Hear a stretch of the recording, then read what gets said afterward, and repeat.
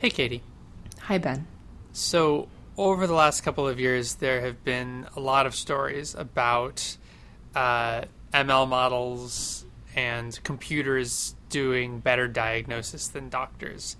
And I was wondering if we could talk about that. Like, does that mean that computers are going to take over those jobs? Or, in the cases that they can do a better job? Or am I not seeing the whole picture?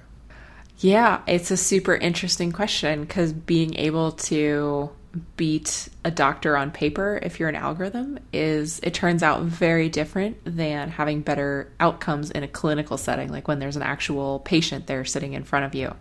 So there's a couple pieces of research that I thought were really interesting in this vein that we're going to talk about. All right. You are listening to Linear Digressions. So there's two different papers that were inspiration for this episode today. So one is entitled Impact of a Deep Learning Assistant on the Histopathologic Classification of Liver Cancer. And then there's the second one that's from a group that seems to be mostly centered at Stanford. And then the second one is from a group at Google, Google Health primarily, a human-centered evaluation of a deep learning system deployed in clinics for the detection of diabetic retinopathy. So in both cases, you have basically computer vision algorithms that are trained to diagnose certain types of ailments, either diabetic retinopathy, which is a disease that you can get where your eyes start to degrade when you have diabetes. So it's a leading cause of blindness, actually, and being able to catch it early is helpful for being able to treat it and have better outcomes. So one of them is pictures of people's retinas, their eyes. And then the second one is being able to diagnose liver cancer from tissue samples that are taken from out of like a patient's tumor and then are looked at under a microscope by a pathologist. So this would be like a trained doctor who knows basically what kinds of cells are cancer cells, and then when they look at those cells under high magnification, they can say, yeah, it looks like you have liver cancer. So these are two problems of diagnosis where you can imagine, and indeed it's been done, that it's possible for you to train a computer vision algorithm to classify whether somebody has diabetic retinopathy or whether they have certain types of liver cancer. Right. So, obviously, my initial prompt was a little bit silly. Computers are not going to be sitting in the doctor's chair. But I guess I can't really see any places where a doctor having an ML algorithm to assist them in analyzing images or whatnot. I can't really imagine that being a negative. Right, which is why this is so interesting. And I think especially the Google paper does a really great job of taking you inside the clinical setting so you can understand why having an algorithm, even if it's something that looks like it's going to make things much better, could make them more complicated. So let's talk about how diabetic retinopathy was actually being handled in these clinics before. This is a group of clinics in Vietnam. And so the healthcare system there doesn't have as many doctors as might be ideal for being able to process patients very quickly. So instead what happens is usually a patient will go in, they'll get a picture of their eye taken by a nurse or by some kind of assistant. And then when many patients have had those pictures taken, they get bundled up onto basically a disc and then mailed to an ophthalmologist, so an eye doctor, who will look at all of the pictures and then say for each one, it looks like it has this person has diabetic retinopathy, or they don't. There's like 3 or 4 different classifications, but you get the idea. And then they send the results back to the clinic, who then conveys them to the patient. So from the patient's perspective, it can be many weeks between the time they get their picture taken and when they actually know if they have diabetic retinopathy, which is obviously like potentially kind of stressful, and is also time when you could have been treating the disease, but you haven't been because you didn't have the diagnosis yet. Right, yeah. So the idea here is that the Google system is there's a camera that's basically hooked up to a computer. The camera takes the picture, uploads, does a quality check on the picture to make sure that it's high quality enough for the algorithm to make an accurate diagnosis, uploads it to the cloud, which is where the model actually lives. And then the model produces a prediction and then sends it back down to the computer. And that prediction is usually either this looks fine, the patient should just go on about their day, or it'll be this is either questionable or it looks like this patient has diabetic retinopathy, refer them to an ophthalmologist for a confirmation. So it's not making the diagnosis itself, but instead is saying this is a patient that we should flag for further consultation. And then the idea is that then that patient would maybe see an ophthalmologist very quickly and get their real diagnosis in a matter of hours or maybe days instead of having to wait weeks. Right. So what's the catch? It's so interesting. There's so many. And it really makes you think about humans and like the human side of all of this. So one of them is that the internet sometimes doesn't work. And so if the algorithm lives in the cloud and your internet is slow, then you can get really backed up. And then the nurses who are in charge of taking these pictures, of course, they don't want to use the algorithm if they aren't sure how long it's going to take for the image to upload to the cloud and then get their prediction back. So there's a lot of, when push comes to shove, the nurses who are in charge of actually deploying this system might not actually use it because there's that limitation. There's a second one that I thought was kind of interesting, which is that nurses when they're in charge of taking the pictures themselves and then usually doing a quick screen, maybe a quick initial screen.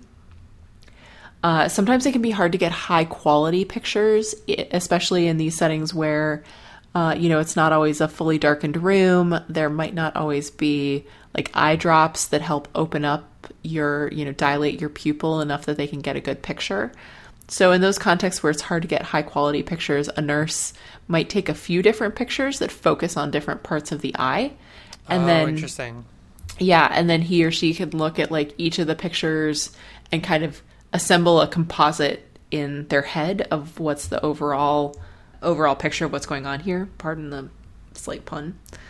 But the algorithm isn't designed to have 2 or 3 different pictures that each get part of the retina. Instead, they want one high quality picture. And so the nurses are like, if I didn't get a good picture, then I have to just sit here and keep trying to snap pictures. And each one is like flashing lights into your eyes. And so they start to like degrade after a little while. So that's another thing. This kind of seems a lot of all of the things that you've said so far almost feel like in practice they're a reliability issue. The internet goes out and now your thing doesn't work, right?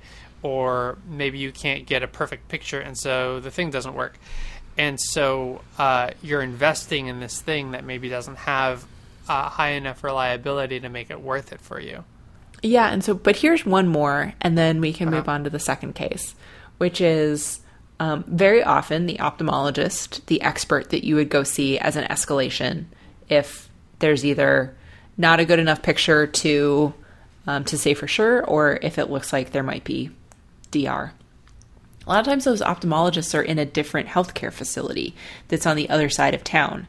So before, the system might be you go in, you get your picture snapped. A couple months later, you get a phone call that says set up another appointment and then, go to this different place across town and talk to the eye doctor there.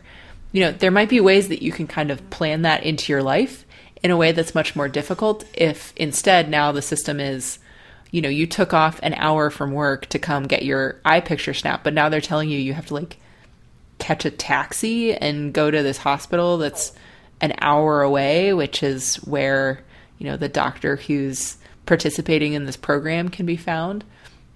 So in those cases, the patient might be like, I have to go back to work. Like, no, I can't. I can take off maybe some time later or something, but I don't want to go to the other side of town right now.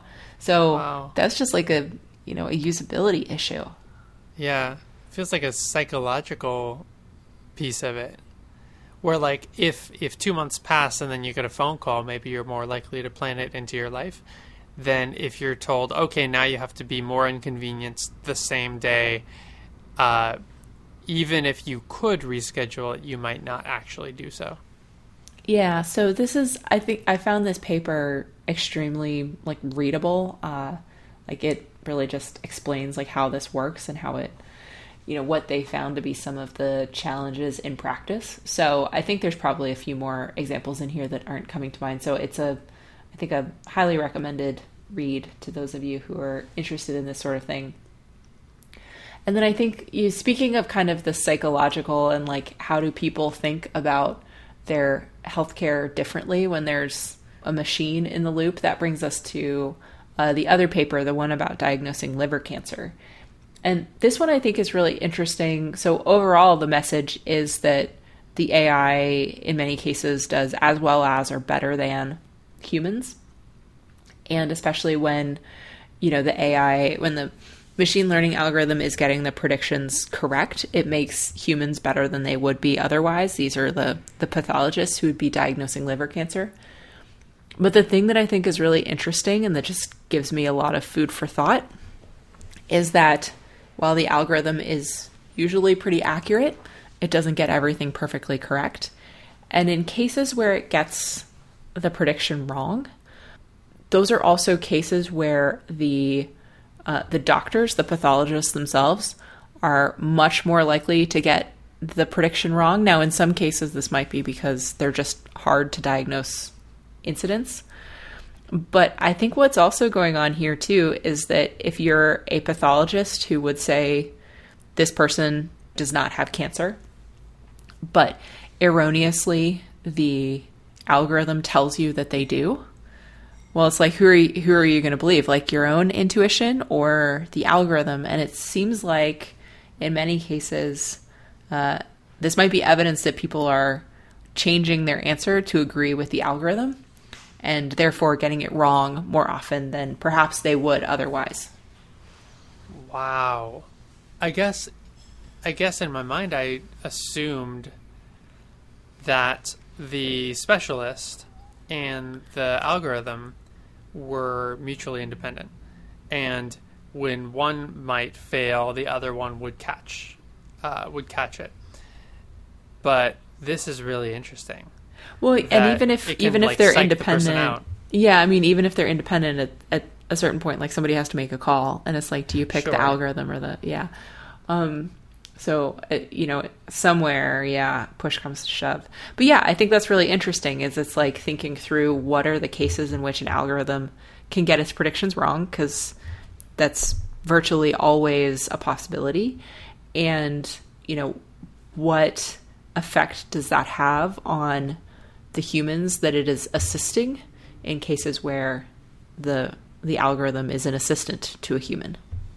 This is all really interesting and kind of gives me a lot to think about. I guess I just kind of assumed that if you have an algorithm, you can integrate it. You can have it be a safety net. You can have it be part of the funnel that funnels people to specialists.